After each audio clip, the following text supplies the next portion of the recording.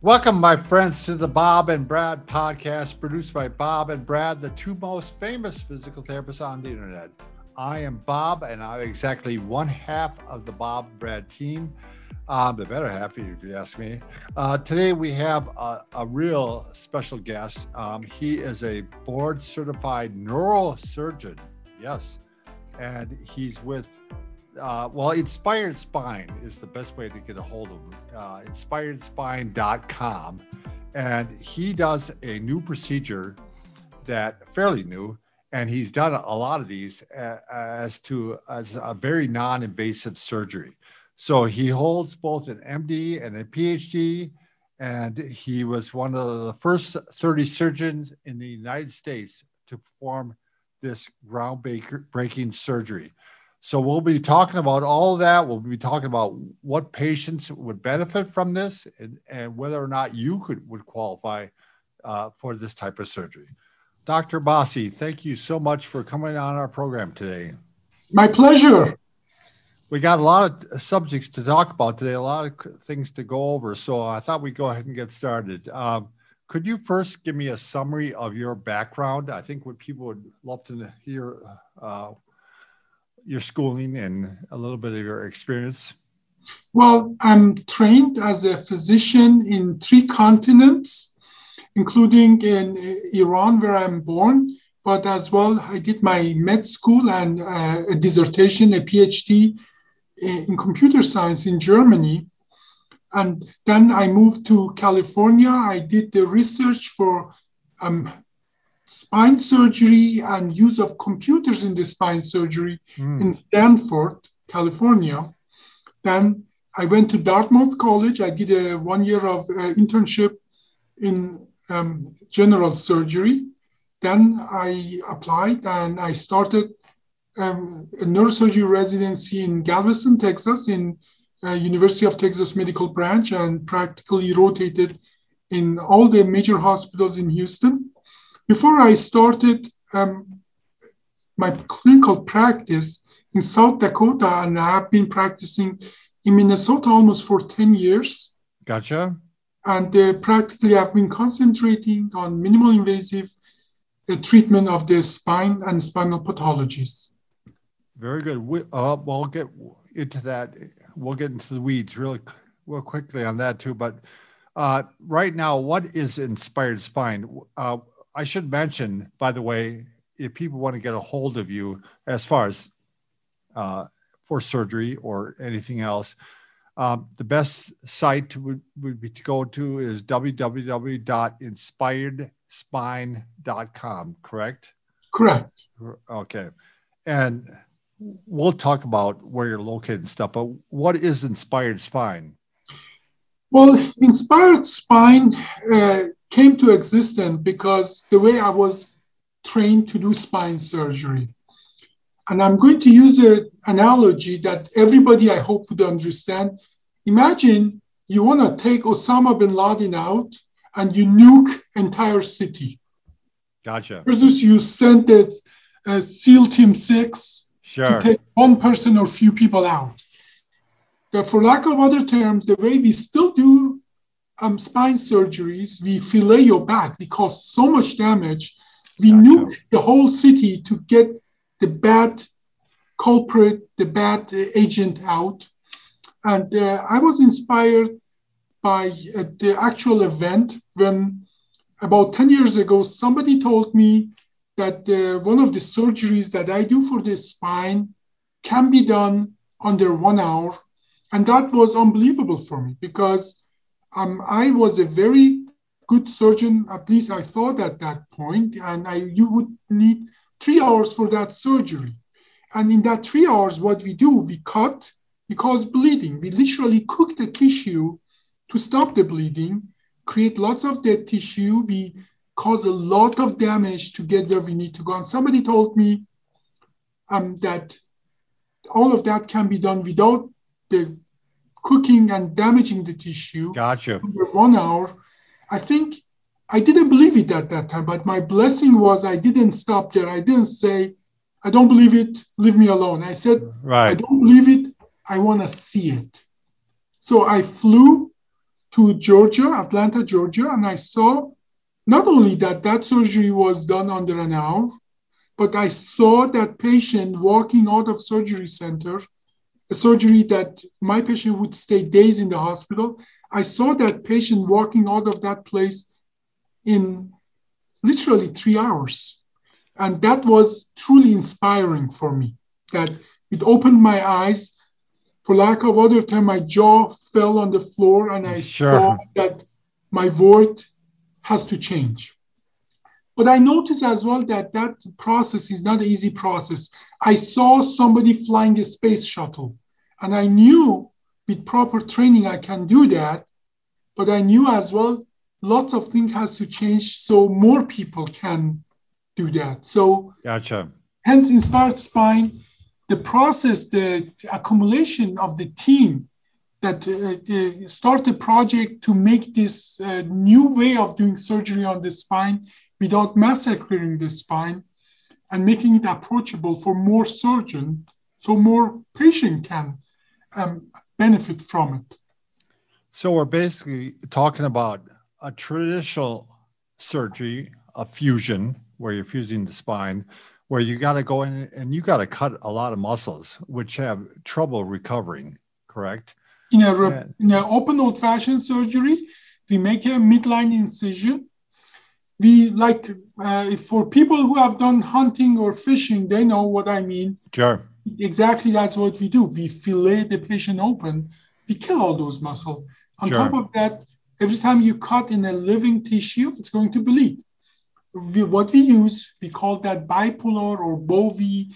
These are fancy terms to say that we use electricity to literally, not figuratively, cook the tissue to stop the bleeding. Well, imagine we don't have to do all of that now. Exactly. I'll give a personal example. I just had some cysts removed from my mouth, and I have numbness and I have scar tissue. So if I slur my words, you're going to know why. So we mentioned your website. What type of services do you provide besides the surgery? Are there other services you provide? Yes. Spine surgery, first of all, we need to know a little stat about the spine surgery. Spine surgery is not a rare condition that people need. Spine is number 2 reason for disability in the United States, only second to cardiovascular disease. Wow. About 1 million spine surgeries are performed in the United States. That was a statistic from Center for Medicare in 2015.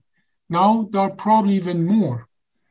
So this is a common condition. It's almost hard not to know somebody with spine condition if you are my age or your age. As a matter of fact, by the time you're 50 years old, there is only 30% chance you don't have spine problem. By the time you're 70 years old, there is a 98% chance that you do have spine problem. There's only 1 to 2% chance you don't have spine problem. Now, we are in a lucky situation that we have put tremendous amount of effort in, first of all, avoiding spine problem. And that is actually where ISLAF and KLA come in. We have a tremendous amount of information we provide to our patient, how to avoid it. If they cannot avoid spine problem, we have a tremendous amount of protocols that we have put it with the multidisciplinary groups together to treat the patient without the surgery. As a matter of fact, I just saw about 25 patients, and only 2 of them I scheduled for the surgery because the rest of them we are going to try to help them without the surgery. From those people who need a surgery, only a fraction need fusion. Fusion is when you take the disc out and make the bone grow together. Many of those other patients, we can help without the fusion. And the way, again, I make my patient understand that our spine is made of interspersing bone and disc. A disc is like a tire of a car that cushion the car against the road, this cushion 2 bones against each other and keep the space open for the nerve.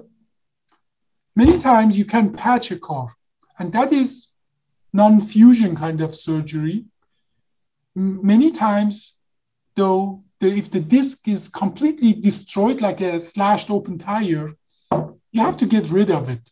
And that is where our procedure really shines, which makes a 5-hour surgery a 1-hour surgery and put the patient on much faster recovery. Again, because we don't cause too much damage to get the job done. Sure.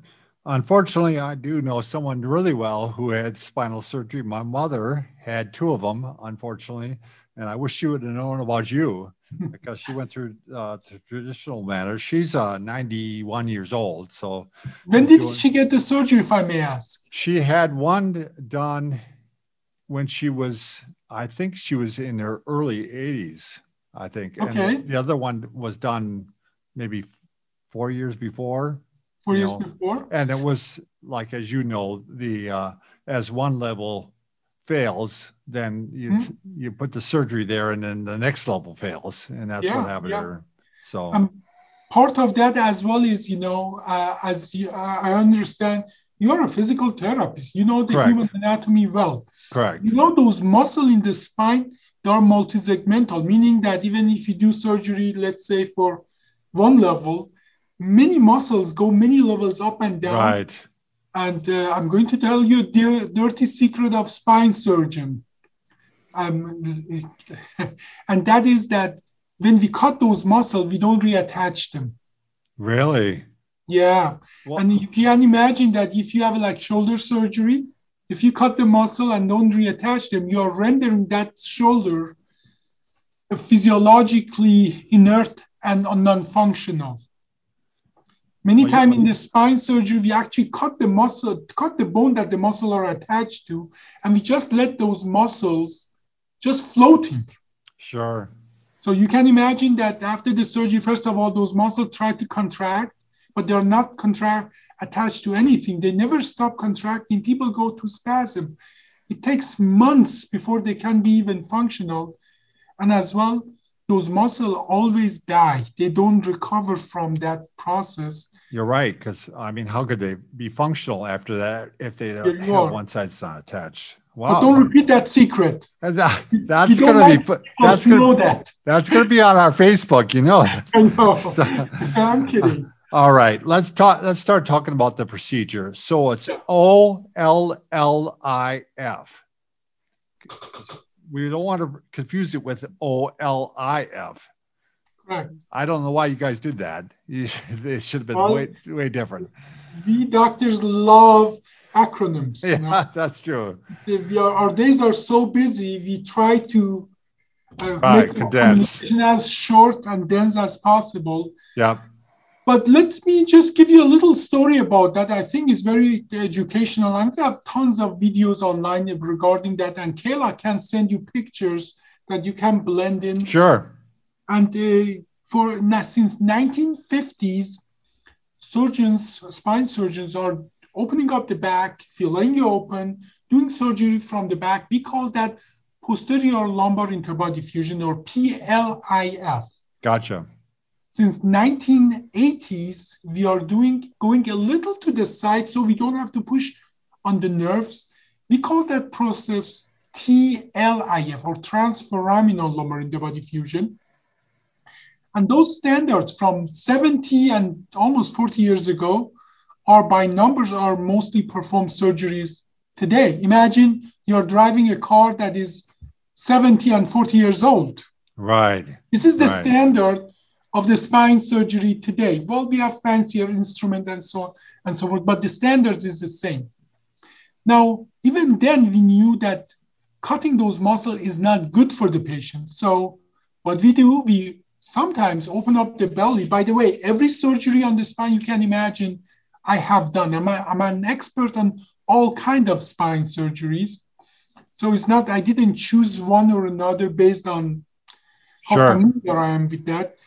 But for many years, we are opening up your belly, putting the organs to the side, and then go and take the bad disc out. Either way, we get to the disc. And obviously here we have to traverse abdominal or belly organs like your guts, your major vessels. Sure. And sometimes that can go the wrong way. As a matter of fact, I just heard that University of Minnesota stopped doing that surgeries going from the front because of some bad results. Really? Yeah, and now since 2000, actually as well, there's another way of going to from the side to do the surgery from the side. But that surgery, you cannot do it for bottom two levels very well, as well as ribs sometimes is in your way. It's very awkward surgery, but still a good surgery once it's done. Do they still go through muscles on that surgery? On this abdominal muscle, yeah, they still do. What about the side one? As well, you have to go through abdominal muscle. Oh, you Obviously, do? it's much better. It's much better than going through the muscles in the back. But still, you have to go through certain muscle. But because of the limitation from going the front, which we call ALIF, A-L-I-F, or lateral, which we call direct or lateral lumbar interbody fusion, L-L-I-F, we have invented a new method of going still from the front and side. We call that OLIF ATP, or oblique lateral lumbar interbody anterior to psoas. You still have to go through the belly, patient is on the side, and still in many regards it's awkward because still you have to turn the patient and do surgery from the back because we put screws still in the back from the back. So, but the surgery we do is oblique lateral posterior lumbar interbody fusion, where we go from obliquely, but obliquely from the back, not obliquely from the front. Practically, we don't have to enter the abdominal cavity. We don't have to touch the organ. We don't have to touch any of the vessels. And that's sort of exactly in the border between the back and front, in a very thin line. And practically, when I show anatomical picture, Kayla will provide it to you. It's many my colleagues ask me, how can you operate through that thin line? Well, the answer to that is instruments, technology, and experience. Gotcha. By the way, we have refined the technique to a point that any spine surgeon can learn that. And that is truly what we are proud of, that not only we do the surgery, we teach it to everybody who wants to learn that. Now, you're a neurosurgeon. Can an orthopedic surgeon learn this? Now, there's two ways to become a spine surgeon. Neurosurgeon, we get exposure from day one of our residency on the spine, whereas orthopedic surgeon, usually they have to do a fellowship to get the exposure to spine surgery. But once we are in practice, we are equally good at that. And so my orthopedic colleagues, after they have been in practice for a few years, they are as good as any spine surgeon in the spine surgery. And there are a few differences though. Orthopedics are more used to work on the bone. They're really good at that. Right. Neurosurgeons are very good at doing close to the nerves, and we are just used to work in smaller spaces and so on. Sure. My advantage, my privilege, truly my luck is that we have a multidisciplinary group of orthopedic surgeon and spine surgeon, and we have learned from each other a lot. So we have combined the advantage of both worlds in one service. Gotcha. So at one point through this new surgery that is less invasive, you go through Cambon's triangle. Did I say that correctly? Oh, yes, you did. You did. And but if you remember, practically in a situation where when the problem is the disc, we have to get to the discs. And I described to you all the different ways of getting to the disc, except the OLLIF, oblique lateral posterior lumbar interbody fusion. And I'm going to try to see if I can share my screen with you. Here, PLIF going from the back is going in that direction, TLIF going in that direction, ALIF, anterior lumbar interbody fusion, direct lateral or LLIF, they have some funny names for that. This is the OLIF with one L that we go anterior to psoas, which is this muscle here. Right. Yeah. And our surgery is practically this. Do you see that thin line? That is the thin line we use to get to the disc. And the reason we can do that, let me just go back here and show you This is the Cambion triangle. So when you look at the side of when you look at the side of the spine, practically this is the side view of your spine. Yeah. And this is the disc. This is the bone above and below. This is the facet or the joint in the back. And this is the nerve root. Do you see that little triangle there? I do. In 1970s, we found out that is the area that you don't have any nerves and you don't have any vessels, no arteries or veins. So it's a safe area to enter the disc.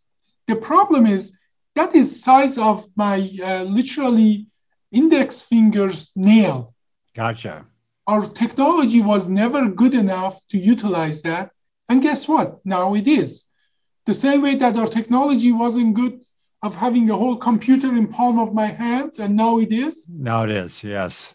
Here we are. We are just there with our technology to utilize that. And that is enable us to literally put a tube inside of that with two C-arms. And these two C-arms practically are my eyes. I can look inside of you like a Superman X-ray vision. Know everything inside of you. And this is not figurative, this is literal. Sure. And then I use a very set of smart instrument that I bypass the nerve. I do the surgery through a tube that is a little thicker than this pen. Gotcha. And because I don't have to cut the muscle, I just dilate the muscle. When they fall back, they literally fall back, and with virtual no scarring, we can do the surgery. I want to show you a picture here. That might not be something that all your viewers want to see because it's a little gory. They can fast forward through it. Yeah, but here you see a patient of mine. In 2012, I did an open old-fashioned surgery. Sure. The white tissue, you see there is scar. It is white because this is scar. It's dead tissue, physiologically dead tissue. It has no blood supply. These are not muscles anymore. But on the right side, you see in 2 years later, patient, if you remember talking about your mother, that you do a surgery on one level, then other levels go bad, and other level did go bad. In 2015, patient had an accident actually in rural Minnesota, as you know. There are a lot of deer wandering around. Yeah. And the patient hit a deer, broke everything, came back to the hospital. I have to open it up all. And you see where I did my minimal invasively. This is a pristine spine. This is pristine muscle. Sure. This is live muscle. And that's why this muscle can contribute to patients' the recovery, because I'm not cutting the blood supply of the bone. And that is because I didn't have to cut to get to this spine. Right. So the muscles can continue to function. Exactly. Even more important than that, not only they've continued to function, you may or may not know that the vascularization of the bone, by the way, I'm going to go up here. This is open versus minimal invasive surgery. Oh my gosh. But it's not about what the cuts in the skin, but what happened under the skin that makes the tissue more viable, more alive. Now I'm going to show you another picture that if I explain it to you, I hope you understand that. The blood supply to the bone is through surrounding muscle.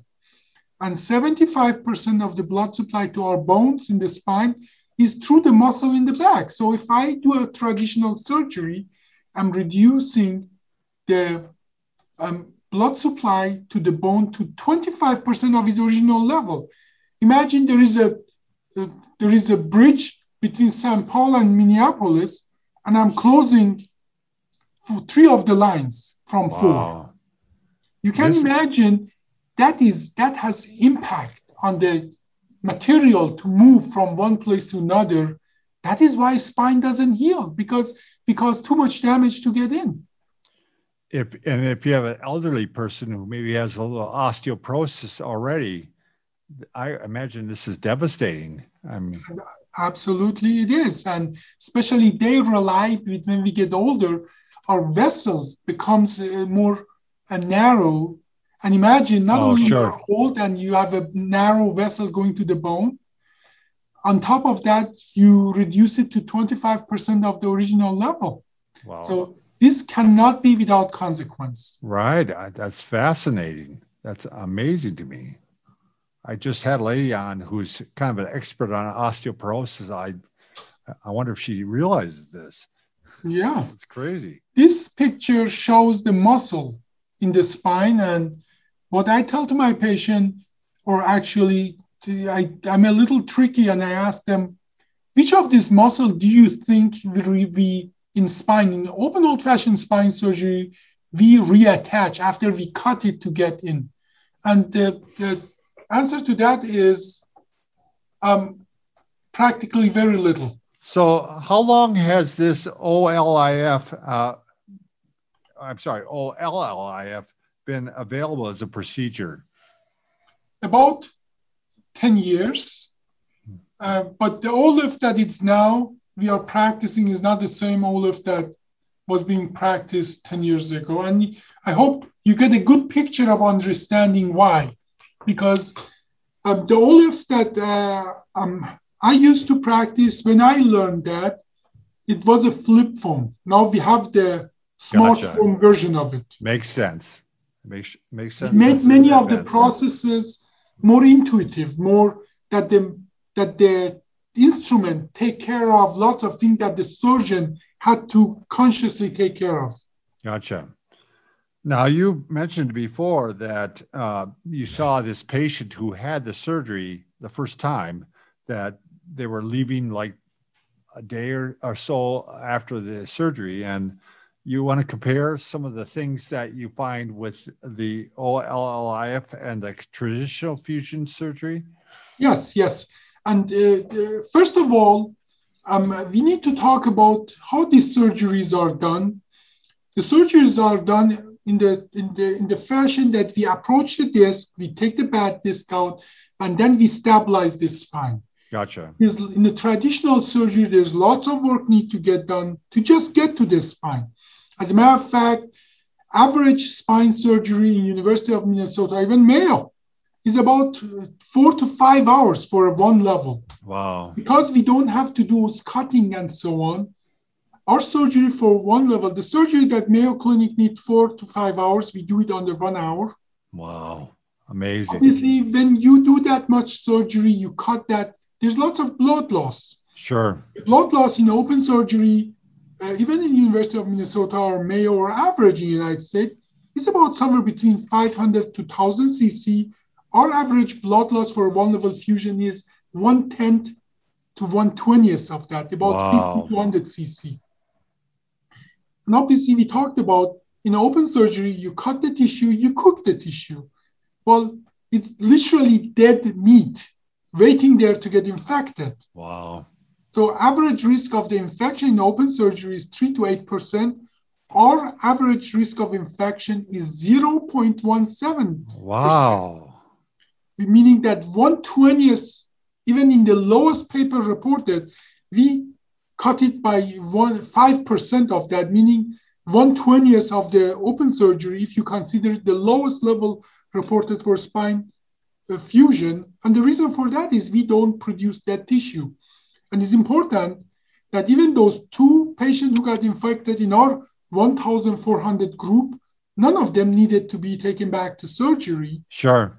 And because we don't create lots of dead tissue, dead cavity that the infection can spread. So those patients just healed with 5 days of antibiotic, oral antibiotic. So for all practical purpose, not a single take back to surgery. And if I show you some of those pictures of infection, and I'm going to ask Kayla to send you some, you see what a mess it is. Right. Infections are big deal. Obviously, yeah, life-threatening. My mother-in-law, Kayla's grandma, actually got an infection, and she almost died from it. I was very close. Coma for many years, or many months. I'm sorry, weeks. Yeah. So now, on top of that, obviously, after open surgery, because of the amount of recovery patient needs, average time of stay is 4 to 5 days. As a matter of fact, this is public knowledge, public information. You can go to CMS webpage and see which hospitals have to keep the patient how long. Sure. The average stay of the patient in the hospital, all hospitals in Minnesota is 3.2 days. In University of Minnesota and in Mayo is about 4 days. Our average hospital stay is 1.6 days. Wow. So, and again, more chances to pick up an infection when you're in the hospital, including COVID. Right, exactly. As well, we have to shut down the hospitals because we don't have enough staff or beds to take care of this patient. Now imagine spine surgeries need to keep the patient 1 day rather 4 days. Right. That opens up the beds for the people who need it for other problems as well, not only for spine problems. How about scar length? That's important to some people. The scar length is very important, and Kayla will send you some pictures because there are multiple small incisions. They heal so well, and you practically sometimes have a hard time to see that. As a matter of fact, this has really happened that two of my patients went to a different hospital after my surgery, many months later after an accident, and they got x-rays and they showed it to the neurosurgeon in that local hospital. And the neurosurgeon told the ER doctor, are you sure this is the same patient? Because they looked at the patient's back, they looked at the films, they couldn't wrap their head around how that instrument got in. But I think more important than how big the incision in the scar and in the skin is what happened under the skin. Right. That make the surgery what it is. Exactly. So it sounds like, and this is a problem very common with typical surgery or traditional surgery, is nerve root irritation, because you're going by that nerve root. And it sounds like the more times you go in, possibly the more irritated the nerve could get.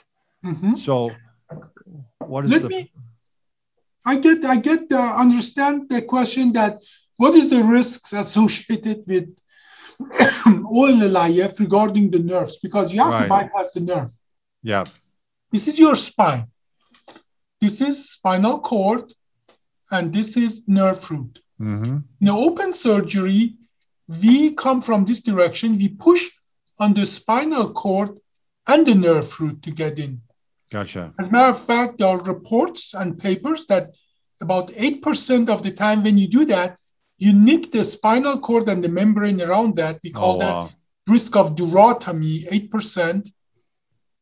And you have to push both. In our surgery, we go at this angle. We don't put spinal cord at the danger. So our risk of durotomy is 0, but we still have to put the nerve root to the side to get in. Sure. We tell our patient that risk is about 15%, but in truth, it's much lower. But practically, we push the nerve root to the side to get in. And 85% of my patients, and we have 1,000 testimonials, patients wake up and they say, my leg pain is gone. What did you do? But 15% of the time, the nerve can get irritated. Vast majority of that is a new numbness. Like patients still go home next day, but they tell me that numbness on top of my left foot is worse, or I didn't have it before. It's okay, not bad, but what's going on? And the answer to that, we talked to them before, is that I have to push that nerve root away to get in. We did a systematic review of that.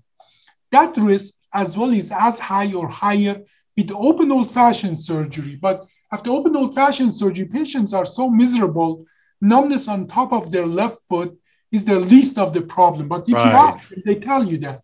But our patients are ready to go home. That's the only problem they notice. Sure. But we consent them for that. And but obviously, like any other surgery, there are some risks involved with any surgery. We haven't figured out a procedure that is magic, but OLLIF is as close to magic as it comes. Gotcha. So, I mean, do you typically give a steroid for that, or? If the nerve irritation happens, we have a full protocol for that. Gotcha. That starts with some medication that cool the nerve down. Some actually physical therapy can be very helpful. with posture and things that doesn't aggravate the pressure of that nerve. But then we do steroid injection, meaning that we go to that nerve root, we deposit some steroid there. Sometimes as well, we give oral steroid, but the problem with oral steroid is that 95% of that goes everywhere else in your body. Sure. 5% of that goes to the place you want them to go. But we have a full protocol for that we manage this because we have a lot of experience with this procedure. We have been able to put a good protocol to manage everything that goes with this procedure. Gotcha. Well, that brings me to my next question. Actually, our recommendation always for any of our subscribers and people that follow us is like, if you're going to have a surgery, make sure the surgeon has done it at least 50 times. So, Dr. Abbasi, how many times have you done this surgery? I have done this surgery 1,400 times, more than anybody else who has reported. Wow. But that's crazy. But that is just a minor thing I'm proud of. What I'm truly proud of is that the combination actually with my team, with Kayla, is part of that team. When you have done it so often, you know everything that goes with it. Right. You know everything that can go wrong with it. Sure. So we have put a curriculum together that everybody who join us, they get as good as I am in 1/3 to 1/4 of the number of the cases they need to do. Right. No different than when you're driving with your son. I'm sure your heart rate goes up. Right. You know all the mistakes he can do. Yeah. But you give them advice. You prevent them of having those bad results by pairing a good driver and a novice driver together. We call that process soft transition, where we pair experienced surgeon and surgeon who want to learn that to reduce that. And for the first time in the United States, I'm the person who, and my colleagues, we get our privilege in the hospital of other surgeon who wants to do that. I just came back from El Paso. We go there, we make sure they give the patient the post-learning curve result from day one. I just was in El Paso. We did 2 cases, both of them went home. And all I'm doing there, making sure that the surgery goes as safe as it can. There are very, very few examples of that the surgeon stop what he's doing and goes to somewhere else and make sure that this other surgeon does it the right way for the patient. And we have wrapped this process around what we call the Avicenna Technical University to truly teach it to whoever wants to learn it. Our take on that is this is beyond a surgeon doing something. This can change the entire care for the spine. Literally, patients who gather their pills to end their life because they are in such a pain, and other surgeons have told them, you cannot have that surgery because it's too invasive for you. We do an hour surgery, we send them home next day and we give them their life back. It would be unethical for us to keep the knowledge and sit on the process. So we are truly giving this process away to whoever wants to learn it. That fits right along with our philosophy that we're trying to help as many people as we can. And you obviously are expanding that by helping other surgeons help as many people as they can. So it grows larger and larger. So again, that's ATU, that's your nonprofit university. Correct. Avicenna Technical University. For people who don't know that, there are few people who really changed the course of human history.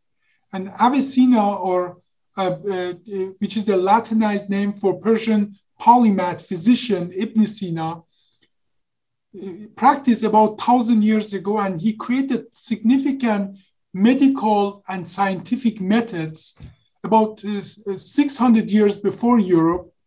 And he invented many medical methods, and that is, in honor of him, we are calling the university Avicenna Technical University. Oh, I love that. That's fantastic. I love that. Now, you have a video out called A Brief Natural History of the Spine. Yes. We'll put a link below. I found that very interesting, talking about the whole process and controlling expectations. Do you want to talk about it at all? Absolutely. I think, it is, I as a surgeon, I am the last link to change somebody's life who is falling off the cliff. Right. And many times, people can avoid falling off the cliff altogether. As a matter of fact, that is what Kayla does for us. They put a healthy lifestyle, protocols, the nutrition, exercises together to change a natural trend of all of us to get old or slow down the aging process of the spine. When I ask people, when is the maximum capacity of the spine? When is the maximum vitality of the spine? Most of my patients tell me when you're into your 20s, because they see most of the athletes in their 20s. Right. But if you really want to know when is the maximum capacity of the spine, look at the Olympic gymnast. Right. They're between 12 and 15 years old. Yeah, quite young. Yes. You need more motor skills. That's why like football players and so on, they're in their 20s. But after that, we all age. As my father used to tell me when I was a young and pretty unknowledgeable person, and I would tell him he's old, he would tell me, you get to my age if you're lucky. Yeah, right. Good point. Because if you're not lucky, you will die young. Our spine will age with us. That's why it's important to have a healthy lifestyle, because you can age fast or slow, but you will age. And Kayla and the IS Life have put up good protocols together just by getting exposed to us and knowing simple facts. We can kind of move your aging process, slow it down, sure, and move your curvature of your spine to a more favorable area. Now, sometimes you have a bad luck, you have an accident, you have a spondylolisthesis, you have a pathology, then you fall off the cliff. Right. That is where I come in and I reverse that process and bring you back to your age group. Yeah, people who have back problems understand this well. I mean, you can't do anything. It's the foundation of your body. So, I mean, now, I have myself back pain, so I know how it is when you cannot move an inch. Sure. Everything is excruciating. Maybe that's partially give me more empathy for my patient. That's true. I always think that too. If nothing else, we get a little more empathy. So what type of patient is a good candidate for OLLIF? No, first of all, any patient with a back problem is a good candidate for Inspired Spine, because Inspired Spine, we do 5% to 8% surgery. We do over 90% other treatment to our patient.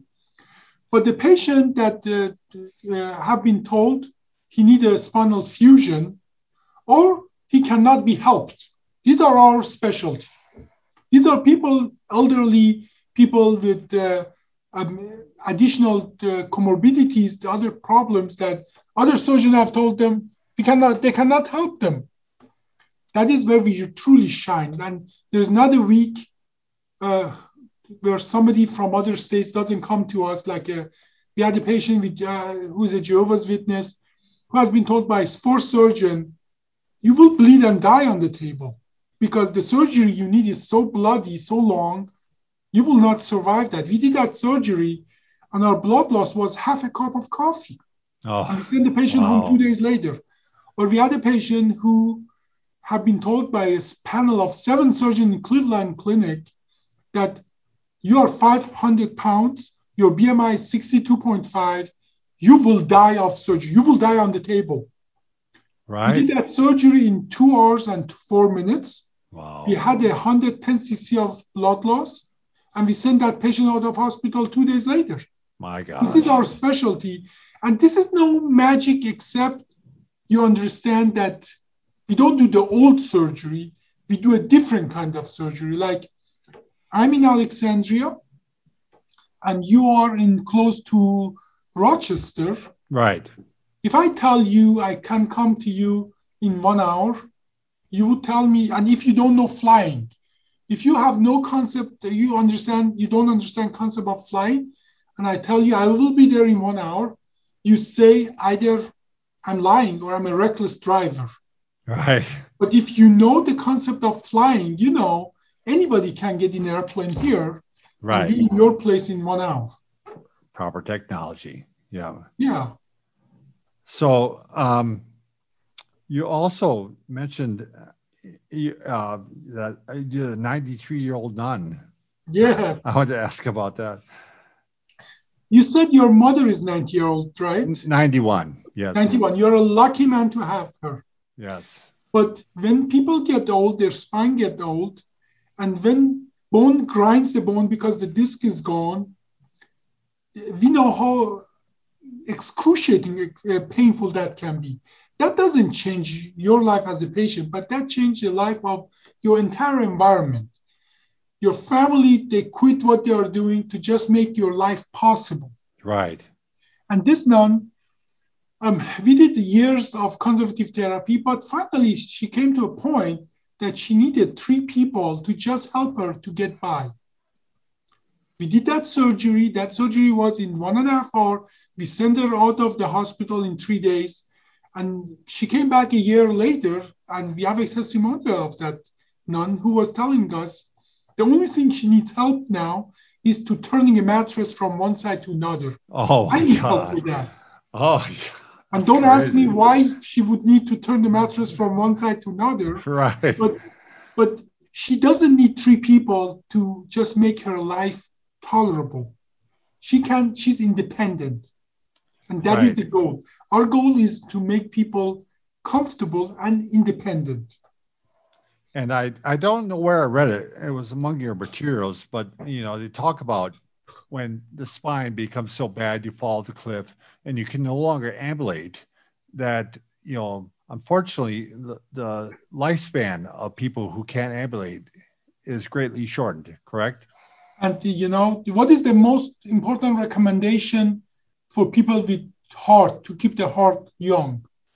Keep walking. Walking and small, frequent exercises. Yes. If you quit ambulating, doesn't matter for whatever reason, your prognosis is worse than if you are elderly.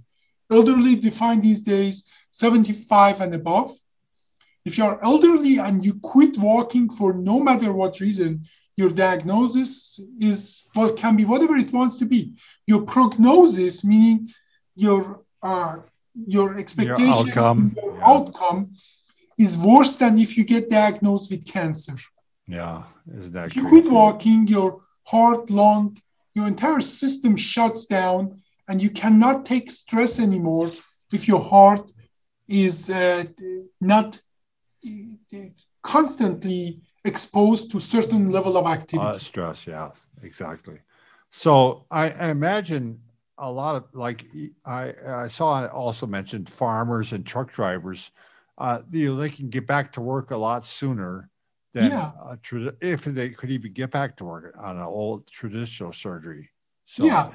Now, we have the tremendous amount of data on that. We don't need guessing in that regard. We know that after open surgery, it takes a vast majority of the patient more than 2 days before they can freely ambulate. And that's why they are in the hospital 3 to 5 days. Our patient, vast majority, 96% of them ambulate within the first 24 hours. And that makes sense. They can walk, they can go home.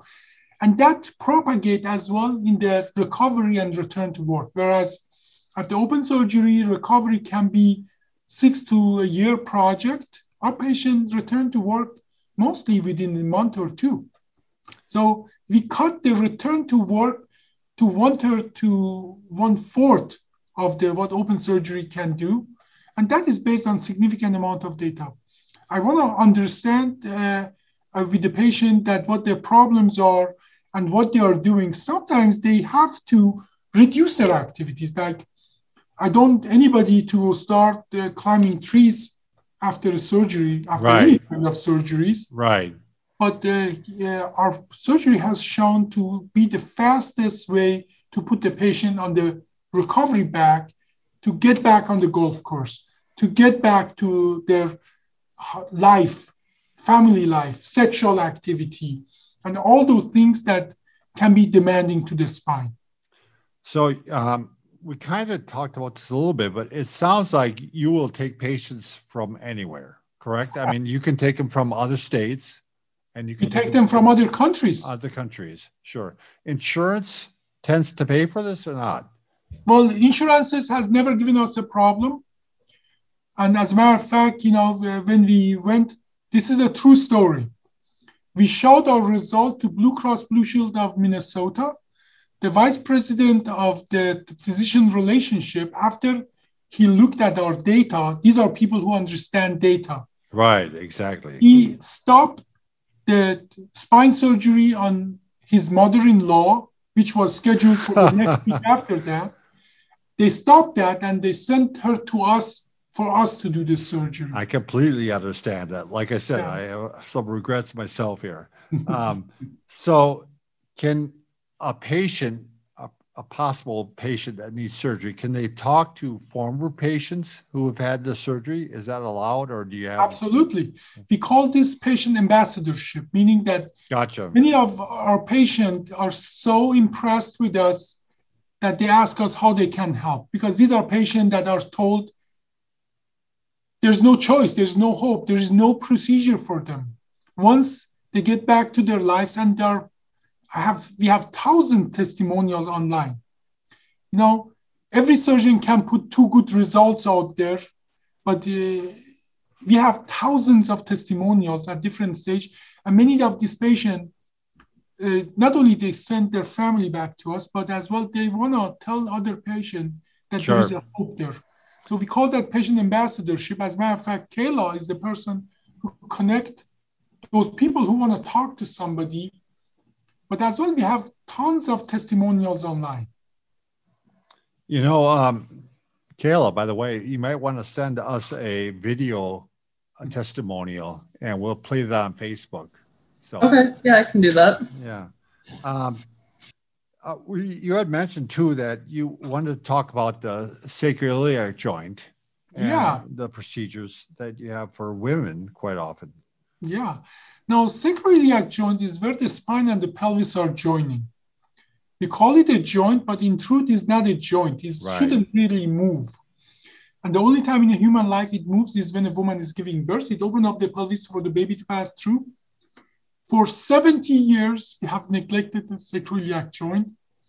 Many times, as a matter of fact, 1/4 of the time, from 4 people who come for the back pain to spine surgeon, one of them is not the spine the problem, it's the sacroiliac joint the problem. And the spine surgeon does the right thing, look at the spine and say, you have no problem, go away.